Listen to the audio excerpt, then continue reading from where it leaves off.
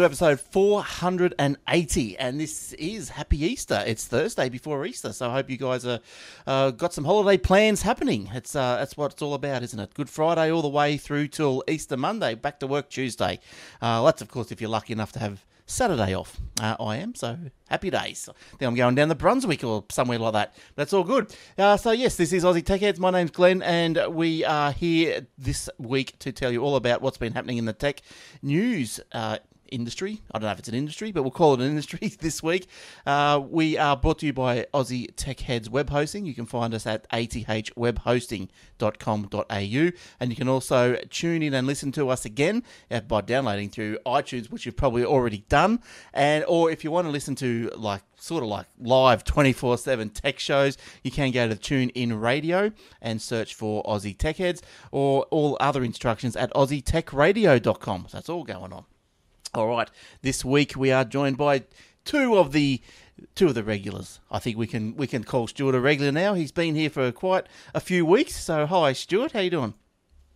Hey, Glenn. How are you? Not too bad, thanks. Good week this week. Busy week. Yeah, well, actually, the weekend was super busy for us because the band that I played in, we had a gig, and we only play once every 3 years. So for us, it's a big deal when we actually get together and play. Well, you'd be well practiced. There's a lot of work involved, so yeah. you'd be well practiced. Now, so you got all you got all the gear. Your equipment, your amps, and your mixers, all that sort of stuff. It's a full blown show. Yeah, we've got everything. We don't have our own front of house speakers, so we normally hire those if we have to. But we've certainly got all of our own fallbacks on stage and all that sort of stuff, and mixer and all the rest of it. Yeah, nice. I actually put in the show notes if anyone's interested, just a little YouTube clip of us playing on last Sunday if you want to have a look. So. Oh, all right, good stuff. It's up there. Oh, all right. So that was in the show notes earlier, or when did you put that in? About 5 minutes ago. All right. Well, I'll be sure to. I'll go and add that into the actual show notes. I've already put them up on the webpage. But I see. Right. But I'll go back in and I'll put them in. I'll put that in after the show. So yeah. So go and have a look at Stuart's band. I'll be heading over there as well. And Shane. Hi, Shane. How you doing? Hello. I am doing very well, Glenn. Excellent. How's the NBN going? Yeah, the NBN's going good. It has got some sort of hidden costs or gotchas. Oh. I got I'm not on as a higher plan with this other provider as I was when I was on ADSL, mainly because the speed that I wanted to get with this other provider, SkyMesh, is that they offer 100 down and 100 up service. Right. But it's not actually available in my area yet. So even though the NBN's here, their 100 isn't available. So I thought, well, I don't want to go with one provider and then a couple of months later have to switch. So I still went with them on a 100/40, but they've got peak and off-peak pricing. So their peak period, the plan that I'm on is only 240 gig during the peak period, and then it's 1.2 terabyte off-peak. All right. So unless you want to move the podcast somewhere between the hours of midnight and 7 a.m. No. No, I don't think so. We've gone through we're going through the peak period quite quickly. But what I think it is you know how like things like YouTube and whatever kind of automatically set the bit rate depending on what it thinks your connection is. Yes. So when we were on ADSL, I think it was automatically going for like a lower standard quality, but now we've got NBN, it's going for a higher quality. So a 5-minute video on ADSL is whatever it is download-wise, and it's twice or maybe 3 times that when it's on HD. And you don't notice it because YouTube automatically says, oh, well, we'll just give you everything at once because you can hack it. I was only thinking the other day, back to when I first got cable, and how massive the plan was at 12 gig a month. It was just, that was before videos and probably had audio, but before YouTube, I think. How old's YouTube? Yeah, there was no video back 10 years ago, was there, on the internet? I don't think 2004, I think YouTube was. 2004, something like that. Yeah. Well, I think I can remember that. Yeah, sorry. Yeah, just downloading trailers off the Apple website. Apple.com was, I think, the main place for trailers. It would take ages just to download a 1-minute trailer in high def. Yeah, and yes, I'm sure because it was back in like 2000. I think I first had cable. Yeah, 2001, 2002, somewhere around there. I'm pretty sure that I don't think the computers could even play video properly. So No. yeah. So, all right. So, look, if you want to get in contact with us, you can at facebook.com/Aussie Tech Heads or send us a tweet at Aussie Tech Heads with a hashtag Aussie Tech Heads. That's original, isn't it? And if you want to see the shows in video, you can at youtube.com/Aussie Tech Heads. All right, let's get into a story. And look, let's get this out of the way. Should we get it out of the way or should we leave the FBI one till later? I don't know. We've gone over We're and going to over. put this one to bed. I know. Oh, let's do it now. Well, it's the first one that came up. All right, FBI. Okay, I think Shane, you start because I think you had a bit on this one, and then I'll continue on if there's any to add. All right. So, the FBI story that I kind of stumbled across is just one day before the government. So this is on basically the same day that they did that Apple did their announcement about the iPhone and all that other stuff that I think we're going to cover later. Just one day before the government was set to meet Apple in court to determine whether Apple could be forced to unlock an encrypted phone used by the terrorist. I have his name in the show notes, but I'm not going to try and pronounce it because I'll butcher it, and I don't even want to do that to a dead terrorist. The government is saying, never mind for now. And why? Because they might have found their own way in. Apple executives spoke with reporters today explaining that Apple knows nothing about whatever method the government might have to find or might have found to break into the device. A judge has actually granted the government the request to postpone the hearing, which I think is now going to be April sometime, so probably in the next week or two. Speculation is that the NSA is stepping in because they sensed that the FBI was getting cold feet and they might actually even lose the case. But I've got some kind of thoughts that I've put down here for discussion that I'm wondering whether it could be one of the following. The FBI found an existing backdoor, so they don't need Apple's help.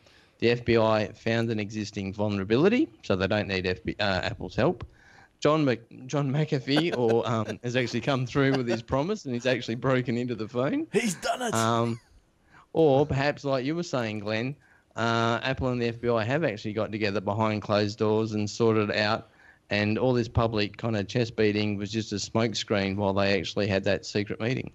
Well, let me have a continuation of that because I've got a bit more information, whether it's true or not, who knows. Do we still have Stuart there? You still there, Stuart? Yeah, I'm here. Yep. Oh, yep, cool. Your video just froze, but we'll... Oh, there it goes. Okay. It might be coming back. Yeah, look, the extra bit I've got was a company called Cellebrite. Now, this is an Israel-based provider of mobile forensic software. Now, they're apparently helping the FBI. Now, Cellebrite is a subsidiary of Japan Suncorp, which is not a building society or a bank, has its revenue split between two businesses. It's a split between a forensic system that's used by law enforcement, military and intelligence that retrieves data hidden inside mobile devices and technology for mobile retailers. Now, look, I think, I don't know if Apple's going to come out on top no matter which way this goes. I think if they win the court case, they'll come out on top. If they don't win the court case, obviously they're losers. And if the phone gets hacked or cracked or whatever by the FBI, NSA or Cellebrite, well, they're going to be losers anyway because then their phone will be deemed to be vulnerable, to be hackable. So I'm pretty sure that's not what Apple would like. Maybe they should have stepped in a bit early and tried to appease the FBI a bit, maybe under a bit of a cloak of secrecy, as I've been saying, rather than let it get to this stage. Because could you imagine if Israel-based company comes out and says, we just cracked the iPhone, boom, it's not secure. Has anyone got any thoughts on that? Stewie, is she still there? Yeah, no, well, I'm not sure really what's involved, but actually I've been recently catching up on that TV show Homeland, if you've ever seen that one before. Oh yes, that's a good one, yes. Yeah, that's right. And in that one, it seems pretty easy to crack phones. They just seem, and it works with iPhones as well. And all they have to do is get this little dongle thing that they plug into the phone for 10 seconds. That's right. And then they can tap all the phones. So Yes. What's going on? How hard can it be? yeah, That's right. We need some of that. We need some of that software. But do you think that if it gets cracked by an Israeli, do you think what's Apple going to do? Do you think that puts them in a bad position, or from a security point of view? It's not going to make him look good. Yeah, it's not going to make him look good. yeah. So That's right. this could all fall in Tim Cook's face, I suppose. But anyway, that's the latest on the FBI thing. So The only other thing I wanted to add Yes. was, I don't know whether anyone's going to cover it, but President Obama went to South by Southwest during the week, and his main kind of reason for going there was to sort of, basically say that the tech community is needed. The tech community and the government should work together to help the economy and the country out as a whole, and everything was going sweet with this, initial kind of speech he was making. Then right towards the end, somebody asked him a question about the Apple FBI kind of saga, and it all kind of went a little bit pear-shaped after that, because basically what Obama was saying was that he was trying to get across that the tech community shouldn't kind of fetishize, to use the word that he used, he probably said it better than I did, about their mobile phones and kind of be so protective about them and have them have them so secure. But what, according to Leo at least anyway, Leo Laporte, he was saying that Obama's probably missed the point for two reasons. A, he's a politician, so he's trying to negotiate and kind of come to an agreement and get all the parties together and just hug it out kind of thing, because that's what politicians kind of do. I think he's preparing for retirement. I don't think he's doing anything. Well, that's true. He could be on the home stretch. But what Leo was saying is encryption is math. So you can't negotiate. It's not like you can sort of say, this 2 + 2 = 4 thing, can't we just negotiate it and say 2 + 2 = 4.5? Encryption's all about math. So, Yes. And the math is there and the encryption's been there. If this turns out like Apple can't put any high-level encryption in their phones, that's fine, but that's not going to stop Samsung and LG and all that kind of stuff putting encryption in their phones. And whether the FBI like it or not, it is a marketing and selling point, the security of a device. So if you've got an Apple phone that's not as secure as what an LG or a Samsung is going to be in this scenario, you're going to go towards the other one. Well, that's right. If you're security conscious, yeah, that's right. If you need a phone that's that's exactly right. So maybe maybe this should have all. That's as I said. Maybe this all should have been kept quiet by Tim Cook and by Apple, and just done the backroom deal and said, okay, here's a key. Here you go have your life. Or what do you want out of it? We'll get our guys to give you what you want, and then hush hush, go away. All right. But anyway, the other good thing about this, we've managed to cover this whole story, and apart from this one time, I'm going to mention it now, we haven't heard the term Cookie Monster. That's because Eric's not here. You would have noticed Eric is away this week. He's coming up to Easter. He's pretty busy because he's probably got the Friday off, so he probably has to cram 5 days into 4. So happy working day, Eric. Now look, Shane, we'll get you to do another story because while you're doing that, I'm going to ask Stuart if he can just stop and start his camera again, please. Oh, okay. Yep. So, if Shane, if you can do one of yours, please. I'll do a little one. I'll do the BMW one, another one that's probably close to Eric's heart. BMW. No, he's Audi. I think. Is he? I think so. Yeah. Oh, okay. BMW announces Android app integration. BMW was among the first auto manufacturers to introduce the integration with the iPhone back in 2011. 5 years later, the company has at last announced at the New York International Auto Show that the BMW apps will integrate with Android devices. The first 3 apps to work with the iDrive system in the 2016 BMW 7 Series are all about music. It's iHeartRadio, Pandora, and Spotify.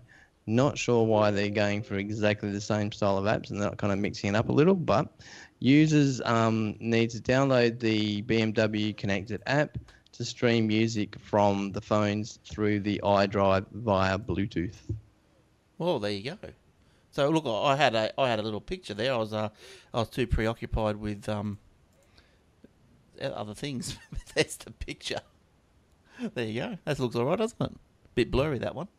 But it must be the reproduction through the thing. But anyway, yeah, okay. So so that you'll be able to avail that when you get your Beamer, Shane.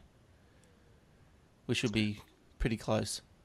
Yeah. I've got to sort out like catching up on the mortgage and paying other family members and taking care of that Xbox problem. And other than that, I hopefully might be able to get a BMW. Good. All right. Now, how'd you go, Stuart? Did you get your camera stopped and started? I tried to do that. Did that work at all? No. Didn't work? No. But that's all right. We can just look at a little circle. I'll put every time you speak, I'll put your picture up. Well, of the story. How do I actually do that? I went to the options in Skype. I think down the bottom, if you go on the Skype, see you got your 4 little buttons. Oh yeah, just turn off there. Yeah, there's a camera. The first one's the camera. If you turn him off there, that's it. Yep. Okay, I just did that. And just turn him back on again. Oi, there we go. All right. Now you've got a couple of stories. What's your first one that you thought was interesting this week? Yeah, well, something that might be useful for a few people is that, you know how you always tend to have these old computers at home that are a bit long in the tooth, and you don't really use them anymore day to day, but there's nothing really wrong with them, and you're sort of thinking of how can I use these things a bit more usefully. Yeah. So I was looking at that, and I thought, and we've got Easter coming up, so we've got some time to have a play around with a few things, and so I came across the Sophos UTM Home Edition software, which is like a supercharged firewall sort of a system. Right. And it's software that you can install on a PC or you can put it on a virtual machine. Yep. And what it is, it's free for home users, but it is exactly the same as the full-blown commercial version, but it only works up to 50 IP addresses, which is probably heaps for for most home users. Yeah. But so if you've ever used on your home router, when you log into that and you can see the firewall options and you can change the DNS and port forwarding, all those sort of things like that. Well, it's that kind of a thing, but it's times 10 sort of thing. So it's got a lot more stuff in it, a lot more options and web filtering and things like that. You can combine multiple internet connections so that you can like Eric, I think, has got 2 cable connections at home, for instance. Or I think you can put in both. You can put both connections into the one unit, and that shares and optimizes that. And so the software's free, but you got to buy the unit. Is it? Well, you can just install it on any PC, and it works on pretty modest PC. So what I had at home, I had an old PC that. Yeah, so I had an old HTPC. It was an ASRock device that had an Atom CPU in it. So it was a fairly low specs for the machine, and but it's perfect for a firewall though. And so I installed that on. The only thing you have to think about though is that with this sort of a system, you need to have 2 network ports in your computer. Yes. Yeah, so I just got one of those USB adapters with the Ethernet port on it. Yep. Plug that in. It worked fine. So yeah, right. Because they're only like $30-$40, aren't they? Those little USB to LAN. Oh, less than that, I think. Yeah, I think I paid probably $15 on eBay or something like that. It wasn't very much. Yeah, they're pretty cheap. Well, that sounds not too bad. I suppose the downside is if you're going to use a dedicated computer, you've just got another machine running. That's probably the downside. But I suppose it doesn't cost too much. But so that's so protect your kids' web surfing habits. So it's pretty powerful. You're pretty happy with that? Yeah, well, I haven't. I've only been in sort of testing phase at the moment. I haven't sort of fully launched it for the whole household yet. But look one out, of the things house. that I was. Well, you see, one of the things is that if you've got kids and they're using laptops or whatever, this is a sort of central way that you can control all the web filtering and so on to a much better degree than your average home router. Whereas before, I'd tried installing sort of parental type software on their computer, and I just find those things, they always just tend to slow down the computer, so it's just not usable anymore. Yes. So I was just sick of those. What about things like the OpenDNS, like as opposed to this sort of thing? Are you a fan of the OpenDNS type software or service? I know about it. Yeah, I haven't sort of used it at home, but Okay. but Yeah. but this is a lot more in depth though than Yes. OpenDS is pretty basic though. Yeah, I think the only thing why I brought the OpenDNS thing up was because I think, well, you get someone else is doing all the work for you, really, aren't they? They're banning sites probably every day, and it's probably all the work done for you. Or I wonder if Sophos can they download? I wonder if that's part It of does. Yeah, No, right. it does. It does. So with the web filtering, when you set it up, it has like about 30 different categories. So you can ban just sort of gaming websites, for instance. Yes. And it's constantly updating its own definitions of what it thinks a gaming website is. And so you can do it based on those broad categories, or you can pick particular websites, of course, that you want to ban.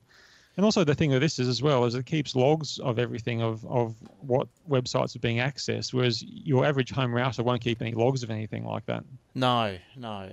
Yeah, and okay, so hopefully the throughput is it doesn't slow anything down. I don't see that it would if you're using gigabit ports all over the show. That wouldn't slow anything down. I might have to have a look at that myself. There, what a good tip. I might have to have. So, couple of questions, and like one point. This is the sort of thing that you were talking about in the most recent episode of the security podcast, Glenn, because Roger was talking about UTMs. Yes. So this is exactly what this is. The problem, though, or not the problem, the problem, for the want of a better word, that I have with the tribe at the moment, how I mentioned earlier that we're kind of coming close to our monthly limit all the time.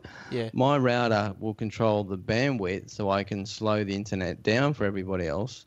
But what it doesn't do is actually say, okay, well, between the start of the month and the end of the month, whenever that is for me, I'll let Shane download as much as he wants, and I'll let Regan download next to nothing, Hayden download next to nothing. Yep. Does this thing do that? Can I set download quotas for different people? I'm pretty sure you can. You can set up users and groups, and then you can have rules for the users and groups, so that because of course this is mainly meant for a commercial environment, so it's set up based around making sure certain people can't download too much and things like that. So I'm sure that you could do that. Do you have cool. And why did you get onto this, Stuart? Have you got a potential problem like with young kids accessing, or you don't want them to access the bad stuff? Yeah, well, it was just because I had tried a couple of different sort of parental software on the laptop itself, and I just found it too annoying. It didn't really work all that well, or certain websites would get blocked, and then me as the parent, I wasn't able to work out how I could unblock just that particular website because there was nothing wrong with it, and it was just too much trouble. Yeah, right. And I see it also solves your spam problems as well if you're using the POP3 SMTP protocol. So that's a well-rounded little package, doesn't it? Yeah, Nice. No, it really covers a lot. And I don't think you'll have more than 50 IP addresses. That'd be a big family. That's yeah. Well, even a small business really wouldn't have more than 50. You wouldn't think. Well, but I mean, I went around sort of counting up all the things that need an IP address in my house, and it's amazing how it adds up now because there's so many networked attached devices now, and I've got more than 30 IP addresses that are being used, and it just adds up. I know. I did a scan on what IP addresses were being used here, and I was quite amazed. I might have had 15 to 20.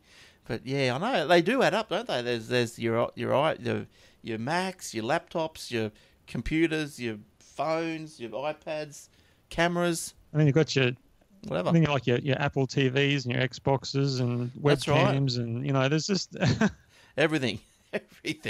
That's crazy. Fridges, electric toothbrushes. Yeah, well, that's right. Exactly. All right, good stuff. Now, let's move on to the favourite story of the week over all the media, I think, is Telstra. They've gone again. They've suffered another outage. Complaints started coming in around 11 a.m. Sydney time last Tuesday. No one can use their network, or some customers couldn't use the network. I think it was more than what they said. I think they only said there was about 8,000 people or something, but it was more than that. So that's the second outage in 5 days. So what's going on over there at Telstra? People tripping over too many leads. What's going on? All went downhill after I left. Well, that might be so. That might be so. But yeah, so that's no good. That's look, I know a lot of people have got bees in their bonnet, and they're crying all over the town, crying all over Twitter. But I mean, it's gone down a few times. I suppose, you give it a bit of leeway, don't you? Like, is it, just start getting upset straight away? It hasn't really affected me, but I guess people that really rely and depend on it, then I can see that could be extremely frustrating. Yes. I was watching the show the other day. What show was that one up? I think it was Paul Murray on Sky News. And he was just saying, he was trying to put a show together and he didn't have no phone. It was hard because he was out on the, in the field. He was doing an outside broadcast show. And he said it was very hard. And look, it is inconvenient, I understand. But, Vodafone, they've come out and they've offered 1 month free. And that's to entice unhappy Telstra customers over. I don't know if I'd be jumping that fast and maybe not jumping that direction. But anyway, so Vodafone has announced it's offering 1 month free access for any new customer that defects from a rival network. And now this promotion coincidentally came on the same day as Telstra suffered its second outage. And that's the second outage in 5 days. It's the third in 2 months. And there's a data-free day on the April the 3rd. So that's coming up. I wonder, first thing I thought of about the April free day was if I can beat the record. I don't know. I think that guy, what did he download, 450 gig or something? Crazy I was stuff. just thinking about that free day coming up, and I was just thinking, is there any way that I could take advantage of that? But there's nothing that I particularly need to download, really. That's right. That I can't do right now anyway, because you get such huge download limits these days anyway that I don't come close to it. So it's you'd have to think about. I don't know what you'd be doing. Like maybe if you wanted to try out Google Photos, and you had a terabyte of photos you needed to stick up there. Give that a shot, I suppose. That'd teach them, to drop out their service. I guess if you weren't on the NBN, it might be good to get a really good upload speed because it'd be much faster than cable, wouldn't it? Well, much faster than yours. I think you've got a real dodgy one today, haven't you? It must be everyone on Netflix in your street. The kids are, I know. I'm not sure whether they are or not, actually. Get that. What was it? Sonos. Get that Sophos or whatever it was. Sophos, that's right. Get that. I'll be sorry. That's right. You yell, I'm going to turn the Sophos on. Stop it. Stop downloading. Before we move on from the Telstra thing, and I know, and I'm probably a little bit biased because I did work there, but I know they've had a bad run, but people have got to look at the long-term history as well. I mean, they've had, 3 or 4 outages in, 2 or 3 months, 2 months. Yeah, but, that's right. Look at the 5-year stretch or, even 3 years, 5 years, 10-year stretch and have a look at the outages that they had, Apart from these ones, I don't think they've had any. No, look, I think, if it starts happening every week or 3 times a month or something like that, then I think you might start to think, is this really worth it, or what you're paying for, etc. But I mean, if it does keep happening, I don't think a free data day is going to be a satisfactory compensation. I think they should it's not really hurting them, is it? Like it's not really really hurting them. Right. I think maybe they should say, well, okay, we'll give everyone $30 off the bill. We'll pro rata or whatever. So I don't know, whatever. But anyway. But that's the go. But then you aren't. Yeah, but I guess most people are paying for like a consumer style plan that doesn't have any guaranteed uptime in it. And so if you were paying some sort of plan that did have that sort of uptime guarantee, well then I can see that you'd be more upset. But it's it's like we just recently got internet at work, which is a new setup, and that one isn't a consumer grade. It's a commercial grade, and it's got guaranteed uptime. And there's all rules about if there's any downtime, then you get credits back and all that sort of thing. It's all set in stone. Well, I suppose that with Telstra, with the mobile networks, it's pretty fierce, as you can see with Vodafone. Coming out with this idea just on the day of the outage. Like people, it's pretty competitive in you vote with your feet, and I suppose that Vodafone's just trying to latch on to really unhappy customers. I doubt whether they're going to get too many because of that. Maybe if someone's thinking of going anyway, they probably will and take advantage of it. But yeah. Look, hopefully that's the last one from him. Let's see how it goes. Like, I don't think it's time to cry your eyes out yet. All right, Shane, where are you taking us? I'm going to go with another feel-good story, depending on your point of view, I suppose. Microsoft co-founder Paul Allen pledges $100 million towards cutting-edge biotech research. Investor, entrepreneur even, billionaire and Microsoft co-founder Paul Allen has announced a $100 million investment in the Paul G. Allen Frontiers Group, a fund focusing on the future of biotech research. Allen, who is worth $15.3 billion with a B, announced the investment at the National Academy of Sciences in Washington. The purpose of the investment is to explore the landscape of biotech and fund ideas at the frontier of knowledge and advanced science and make the world better, according to a statement. In the show notes, I've got links to like the statement and a link to the Academy of Science to sort of tell people what they're all about. Even though the Frontiers Group is based in Seattle, Allen assured the audience the new foundation will partner to create projects at various US and global institutions, starting with the Allen Discovery Centers and Allen Distinguished Investors. Do you think, I'm just looking at his net worth here, it says, $15.3 billion. How hard do you think it would be for him to give away $100 million? Like, he gives away $100 million, his net worth would go to $15.2 billion. It's not much, is it? And then with the interest that he earns on that, he'll be back up to 15.3 in no time. Yeah, that's but I suppose people might be worth this much, but they probably don't have it sitting in the bank. That's probably in I don't know, baseball teams or something like that. And he used to own. What did he own? I think he owned the LA Clippers, and that's now the team that the other Microsoft dude. Yeah, Ballmer, he owns. I'm sure he bought it off of... At some point, he owned the Clippers, and I'm sure he bought it off him directly, maybe even, because I know that the NBA had to kind of, had to get approved and all that kind of stuff, and I'm sure he bought it. So basically, it went from Microsoft to Microsoft. Could you imagine having $15.3 billion? Like, you could just buy anything you wanted, wouldn't you? Anything. Nothing would be out of reach.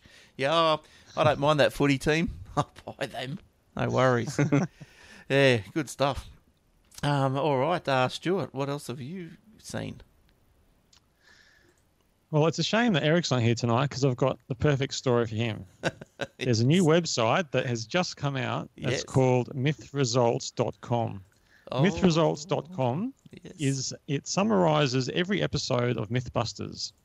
And so you can search, but there's also categories as well. So it breaks all the episodes into various categories, and you can see what was busted and what wasn't busted, and so on. So, for instance, if you went down to the category historical feats, you'll see that the Apollo moon landings were not faked. There were not discrepancies in the photos. A flag can flap in a vacuum. A footprint can be made on the moon. The video footage is not slowed down, and the astronauts did leave behind equipment that we can detect. There you go. I do remember seeing that episode, and I didn't know that at the time I saw that episode. I wasn't aware that there was such a big conspiracy theory going on about all this rubbish. Like, it's like so many people just don't believe it. Well, didn't Buzz Aldrin punch someone in the face or something because he was asked about it? That's on YouTube. Yes, he did. I think someone said you didn't make it or something, and he just turned around and decked him. Yeah, that's right. I do remember that. It was, it was funny on this side of the world, wasn't it? But I don't know. Like, I know there was a race to the moon, wasn't there? For God knows why, but there was between Russia and the US. But yeah, I don't know. I wasn't born, but I got no reason to not believe it. Why not? Why? There'd be so many people involved in the lie that more people would have come out of the woodwork. There'd be... That's right. Even if half of them are dead now, there'd be some guy that wanted to spoil everything, and so he'd write it in his will. By the way, moon landing faked. Something like that, Crazy. Exactly. I mean, it'd be just like the VW scandal that was just recently came out. You know, about the carbon emissions and so on. Yeah. You know, with VW. Well, it's Yeah. eventually the secret was hidden for a while, but eventually it came out, didn't it? So That's right. Yes. Yeah. And wasn't it I that doubt some, that you could keep it. yeah, some students or something found it, or discovered the problem. Through Um, testing, wasn't it? But you're right. I think I did remember reading that. Yes, that was hidden for a while before it was sort of discovered. Yeah, as it were. But okay, the moon landing, It's not a myth. Eric, I know you're listening, and he's probably just gone, that's BS. Phone your iPhone away. The earplugs flew out of your ears. I'm gonna go and watch that episode, Eric. But listen, stay tuned because I'm gonna talk about your favourite topic, Apple. Now, Apple through the week. Now, this was an event that wasn't. I don't know. Like, I remember last week, Eric, he said that he didn't know there was an event on. What was going on? It was sort of like a mini event. It was a out of cycle event. You had to go back a few years for an event Apple's done in March, but well, here we go. Here is one. Anyway, what happens at this event? Well, there's a new iPhone, the iPhone SE. Now, they've gone smaller, a 4-inch screen. So apparently that's about the same size as a 5, Apple iPhone 5. Look, it's got the A9 chip. It's the fastest chip that Apple's got. It runs Apple Pay. It comes in rose gold. Which I don't know why everyone's going crazy over rose gold. I like space grey. It looks pink. No, is that why? Yeah, it looks pink and under certain. Well, actually, under every light it looks pink. Well, who wants a pink phone? And Leo's got one. You did? No, Leo's got one. Ah, flip. Now, so the iPhone, it's same size as the iPhone 5. Yeah, look, I don't think that's a bad idea. I was happy with my 5 before I went to the 6, and 6 is a little bit bigger, but anyway, the price tag's a little bit less. It's looking at Australian $679 for the SE, and I think the iPhone 6, as you probably remember, was about $1,100. I think it was, so that's a bit of a saving. I don't know if not that I've got a picture that will probably give you a decent indication, but I think I just pulled a picture of the iPad because that's another thing that was announced. Now, it was the new iPad. So the iPad Pro. Now, I've all heard of the iPad Pro, but this is a smaller iPad Pro. Now, this is a 9.7-inch iPad Pro. Now, someone's gone. Did everyone go? Oh, Skype just dropped out. That's no good. Well, we'll just have to wait until it comes back online. I think it's gone offline. But instead of doing anything crazy, let's just talk to each other and see if we can get it back online. Oh, it's reconnecting. Okay. So, look, the iPad Pro, it's going to be 9.7-inch. And look, I'll just keep talking until the Skype comes back. Apple has revealed a smaller model of the iPad Pro measuring 9.7 inches and featuring Apple Pencil support, 4 speakers, and the A9X chipset. So Apple has revealed a smaller model.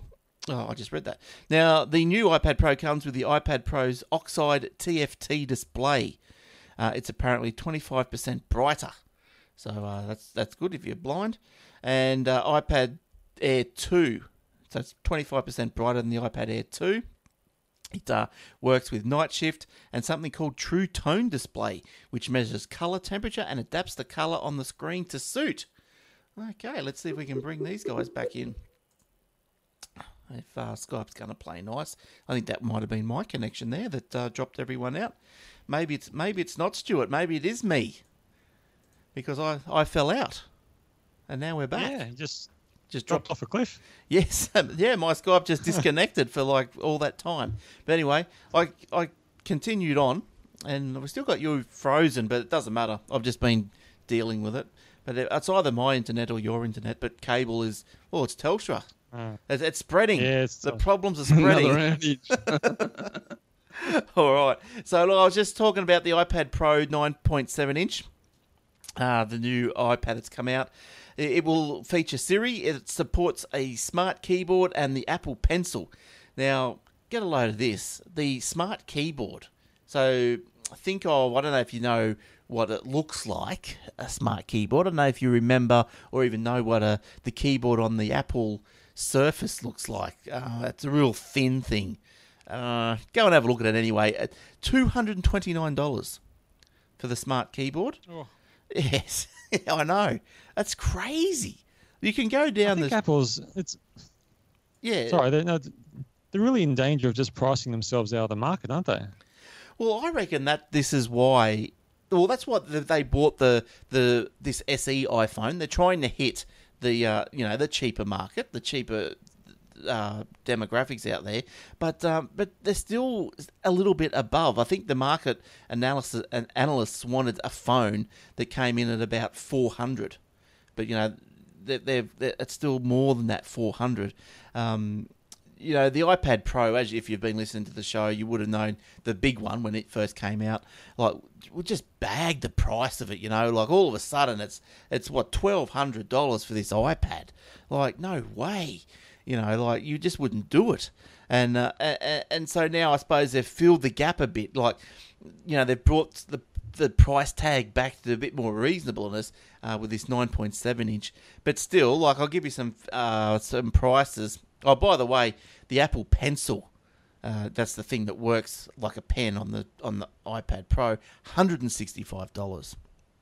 It's out there. Now the new iPad Pro's also got a 12 megapixel iSight camera and features the 4K video recording. Now, Wi-Fi only model for the 32 gig is $899. She's up there. She is up there. Look, there's other prices in the show notes if you want to go and have a bit of a peek at them. But look, I suppose the only good thing about it is, if you can call it a good thing, the iPad Air 2 prices come down a little bit. So you can go and get the Air 2, which is probably, just the last, up until this new one was released, was the latest one. So it's still a pretty snappy little machine. But 16 gig, is $599 Australian. Like, that's still up there, I reckon. Look, I would have hoped that if that would come down to about $450, I could have had a show at getting one. But then again, 16 gig. Why they need 32? Yeah, it's pointless. Yeah, I think they've got to stick it. They've got to start coming in at 32, haven't they? Like, get rid of the iPhone 16s, iPad 16s. You got to start coming in at 32. But anyway, that's how Apple goes. So, look, I don't know anyone that got up at 2 in the morning to watch that. There's also, if you wanted to, I was. Did you watch it? Yeah, because it was on. It was only on at quarter to 1 for me that Leo's coverage started. I think the actual thing kicked off at 1 in the morning for me. Right. So and I'm a bit of an insomniac, so I just watched it. I think I dozed off and missed the iPad stuff, and the phone stuff. But I was there for when they were talking about their robot that recycles stuff, and I saw the watch band stuff. Oh, yeah. And I saw, the first thing that Tim Cook went on about was the FBI thing. Yeah. But yeah, so killed about half an hour for me. He's gonna look. Sorry to get back to it. He's gonna have a big problem if that phone gets cracked. He's got a big problem. If John McAfee, he's going to social engineer it, so that's okay. But if the Israel guys get in there and crack it, he's got problems. So anyway, as Shane just said, new wristbands for the Apple Watch. Whoopie-doo, if you're interested in that. And look, the only good thing, I suppose, if you are an Apple person, fanboy, and you didn't watch the show, right at the start, just jump on your Apple TV, right at the start, is 40 years in 40 seconds video. And it's okay. All right. That's all right. It's right at the start. Yes, Stuart. While you're talking about Apple, Glenn, I was just there was something I came across this week that was very interesting, and something that probably Eric has basically been talking about for a while. And there was an article in the Washington Post about Apple may have reached its peak. Mm. And they were saying that really Apple's last major innovation, which was the iPhone, because pretty much everything else since then has just been an extension of the original iPhone. That was released in 2007, and there really hasn't been anything since then. And so you've got other players like, for instance, Facebook is about to bring out their virtual reality headset next week, and it's probably still very early for that kind of technology, and it'll have its problems and so on. But they're in that space taking a risk, and they're really trying to push the technology forward. And Apple really haven't done anything like that for a long time. And because I also, to complement that, I also read somewhere today that they're expecting, or analysts are expecting, that iPhone sales are going to slow this year. Probably just because the market's just saturated with like iPhones and smartphones, and that's why they've probably thought, well, let's bring out a cheaper one. We've got to try and sell more. We've got to try and maybe aim at a different market. We've got to do something, because I think you can't just keep selling the same old phone, can you? And if Will was here, he'd be saying that Android's leaps and bounds ahead, and to some extent they are. They've got a lot more features than Apple, the iPhones have. But that's right. Yeah. But doesn't every industry kind of get to this point? I mean, cars these days don't look any different to what they did a few years ago, and there's not much difference between, apart from the Audis and the ones that the general public can't afford. But, your Commodores and your Fords and, your Toyotas and all that, they're all kind of 6 of one, half a dozen of the other. But I think, like, the Apple, I suppose, look, they're working on the car, apparently, the Apple car. Look, it took them, how long did it take them to update the Apple TV? Whether or not it's updated to how you'd expect it to go, if you'd expect it to be what it should have been, could have been, should have been. They seem, you hear every now and then that they're buying this company A, company B, company C, but together, I don't know, maybe there's a roadmap that, in 2 years' time, something flash is going to come out of it. But yeah, like iPhone, iPad, nothing's really happened. That's just been improvements. It's a bit hard to tell with Apple, because they are such a secretive company. They might be working on all these kinds of wonderful things that we just don't know anything about. But you would hope that they're trying to do things like Google is they've got their self-driving cars, and even with the Google Glass that they brought out, which wasn't successful in the end. At least, again, they're sort of taking a risk, and they're sort of making some big moves. But what Apple have been doing, of course, they've been launching all these frivolous lawsuits against Samsung usually, and they reckon that Apple spent more than $1 billion in attorney and expert fees in its battle against Samsung. So imagine if they'd spent that money on innovating, where they'd be now. But I don't know. But they're not short of cash. So like $1 billion on the lawyers is probably not going to really. I don't know if it take away from from the R&D department. But look, I suppose I can hear keyboards tapping now. What about the watch? Yes, they did bring out the watch, but they sort of weren't first to market with that, and it's locked down a bit too much for people's liking. Too dear, So it's. Well, even the watch is a little bit like a small iPhone on your wrist in a way, isn't it? It's like a really underpowered little iPhone. So it's kind of not all that different from what they've done before. And I was even surprised to learn a little while ago that you can't put your own face on it. Like you've got to have whatever's given to you or a choice of however many faces that you want. You can't just go out. Because Apple knows best. That's right. And like I saw in a magazine today, there was an Android Wear watch, I think from Asus. I'm not sure who it was from. And it had like the old, the analog clock face on it with a digital date. And it looked really, really, really nice. And I thought, well, that just looks nicer than the Apple Watch. Just by looking at it, looks nicer. Apparently it didn't run too well, apparently, according to the review. But still, it just looked nice. Why won't they let you put your own face on it? Probably something to do with security and trying to bed it down. So But I don't know. Apparently, their iOS has got problem in China with some malware trying to get into the DRM code or something. And they reckon it's going to spread. It's contained in China at the minute, but they reckon it's going to spread to the rest of the world pretty soon. And that's iOS. That's so that's right. No good. Shane, you must have some more. I've got one left. Good. And it's kind of a light-hearted poke at a serious thing.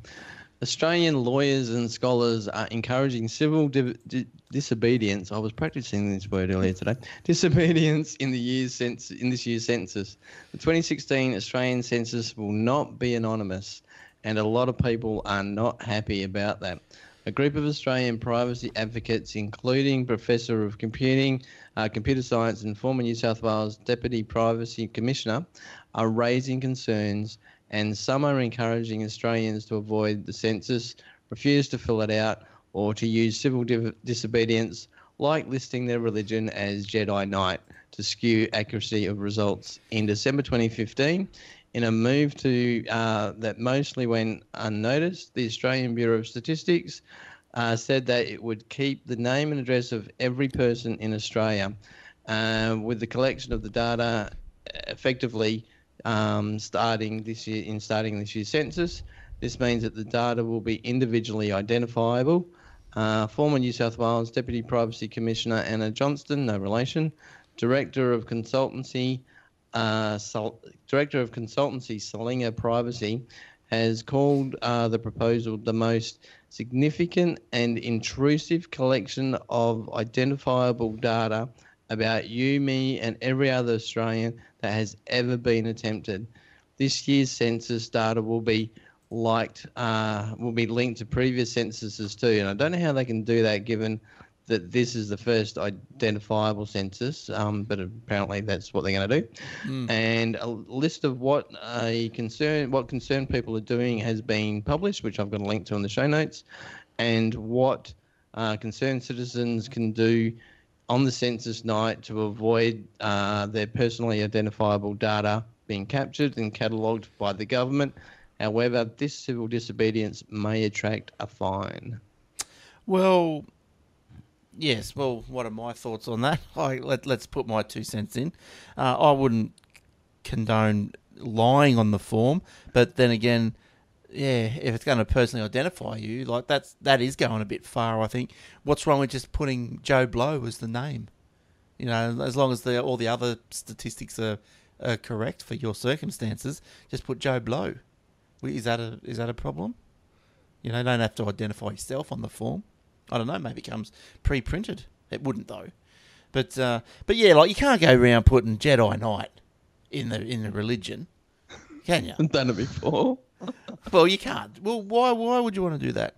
So, I look. Yeah, there's reasons why you don't do that. Like, you could put agnostic or whatever you are or whatever you might be, and if you put agnostic, well, there might be less churches built, or vice versa. You know, so I don't know if you want to start. Apparently, there's a minimum, especially with the religion one. There's a minimum that if we reach that, then whatever, say Jedi Knight, actually becomes a recognised religion in the country. I've heard that.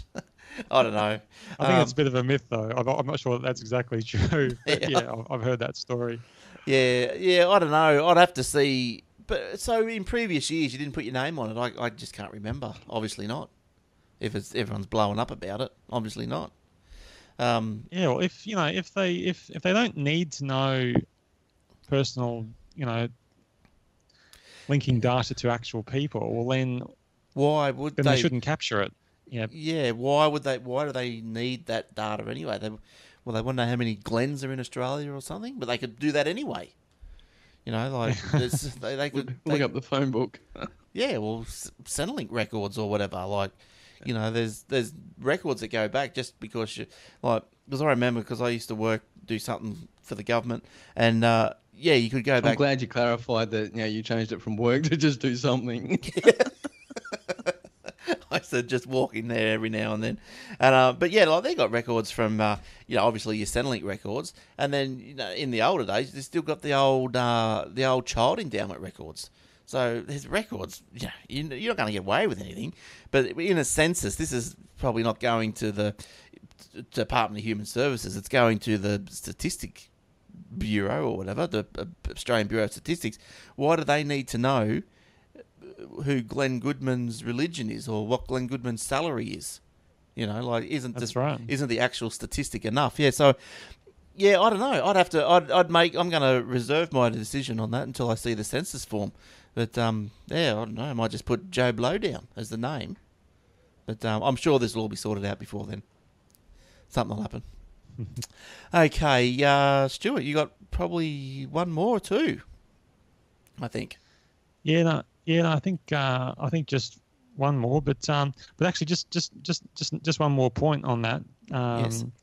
On sort of privacy and so on as well, is that with the way that cash is moving to everything, all transactions being online and so on, and people aren't using cash as much anymore, that is a bit similar to the census in that you then can't really do transactions that are completely private, because if you exchange cash, when no one knows what you're doing, but the minute that you do something online, then you've got some traceable thing. That's right. And so they're saying that this is a problem if we move to a cashless society. Suddenly everything is traceable, and there's just another bit of privacy that's just gone forever. Yeah, that's right. I don't mind paying stuff in cash. I think good. It's good. Sometimes you just want to be just want to hand over cash, don't you? Under the radar. Well, maybe, but yeah, but yeah, I don't know. It's always why give you card like because a further extension of that is if you're not paying by cash, you're paying by card. There's fees. Someone's getting a fee out of everything, so therefore it's putting prices up. So yeah, pros and cons. Yeah. All right. Yes. Yeah. No. Yeah. So sorry, my last story was just about a rumor, but a fairly strong rumor, that the Nintendo is going to cease production of the Wii U later this year. Now, the Wii U console is only 4 years old, but it hasn't performed as well as the Xbox One and the PlayStation 4. So they've only sold 12 million units. The original Wii sold 100 million plus. Yeah. And the PlayStation 4 is up to 36 million. So you can see why they're probably going to call it quits on that. But I think it's so that they're going to replace it with a new console, apparently called the NX. Right. But of course, Nintendo are not announcing anything that they're going to stop production of the Wii U at the moment, because they don't want people just to stop buying the Wii U straight away now, of course, when there's still stocks in the warehouse, I'm sure. So yeah. Look, I don't know. Like, my kids had the DXs, and I remember just before they got them for Christmas or something, like, this is like a few years back now, I sort of said, why are we buying DSs or whatever they are, Nintendo DS? Yeah. Why are we buying these? Why not get an iPod or something, where you can put $2 games on them instead of having to go get a cartridge for $30. And I think that's where the Wii U as well is probably going to fall over. That's probably where it has fall over. The phones are handheld game machines. The Wii was probably popular because I went and bought a Wii, and that was because it was that was the first with the infrared, the motion control. That's right. Yeah, that was the first one of those. Yep. That's why that was 100 million of them, and and it just moves on from there. That got boring, and the Xbox had better graphics. So I went and bought an Xbox. Yeah. Tell the truth, you actually broke your TV or something with the Wii U, with the Wii, because you forgot to put the strap on. No, I didn't do that. I always put the strap on. We've come close a few times. Yeah. All right. Okay. Well, I think that's brought us to the end of the show, and also coming up to Easter. So I'm just scrolling through now. I like that so far, so I'm going to have a look at that. And scrolling through the rest of it, and we've done them all. That's good. Good work. Apples, Telstras, done them all.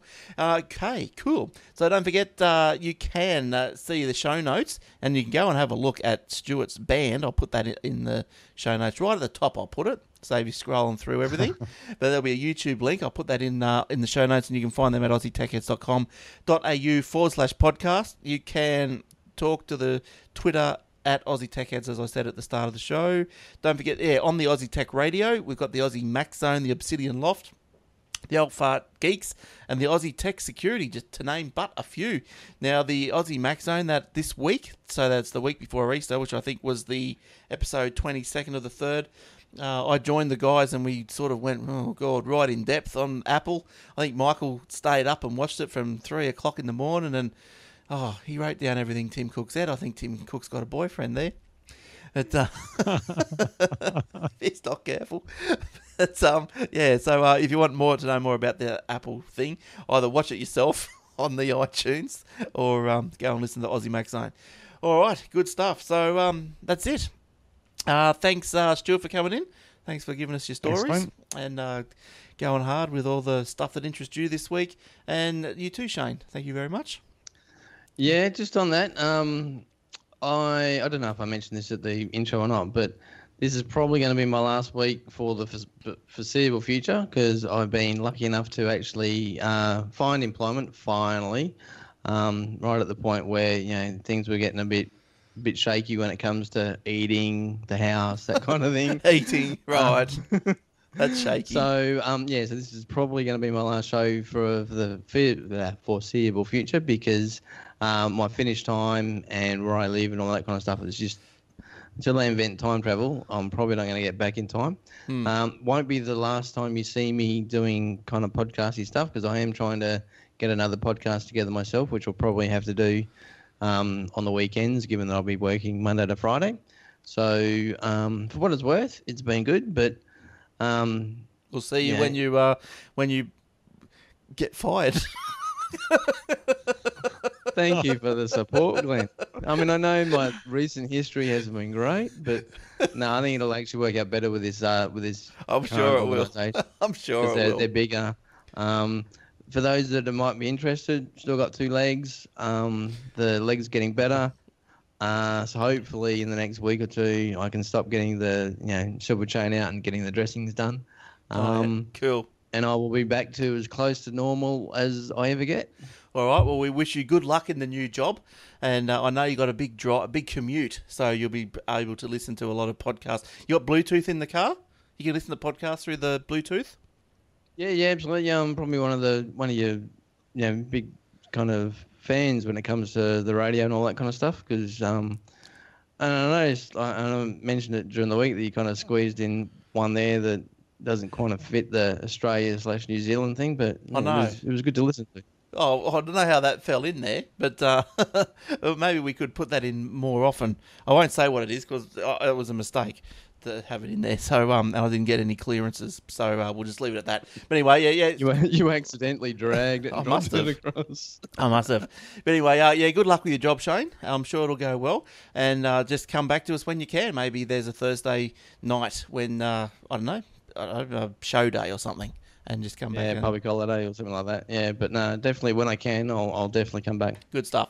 All right, and we'll see everyone else, hopefully bright and bubbly, next Thursday. Oh, no, well, we're not going to see Shane, and I think Stuart might be away, so let's see. It might be just me and Eric next Thursday. We'll see how we go.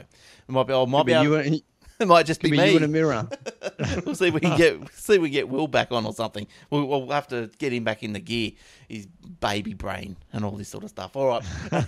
Don't forget the AussieTechRadio.com. Until next week, next episode. We'll see you then. Happy Easter. Bye-bye.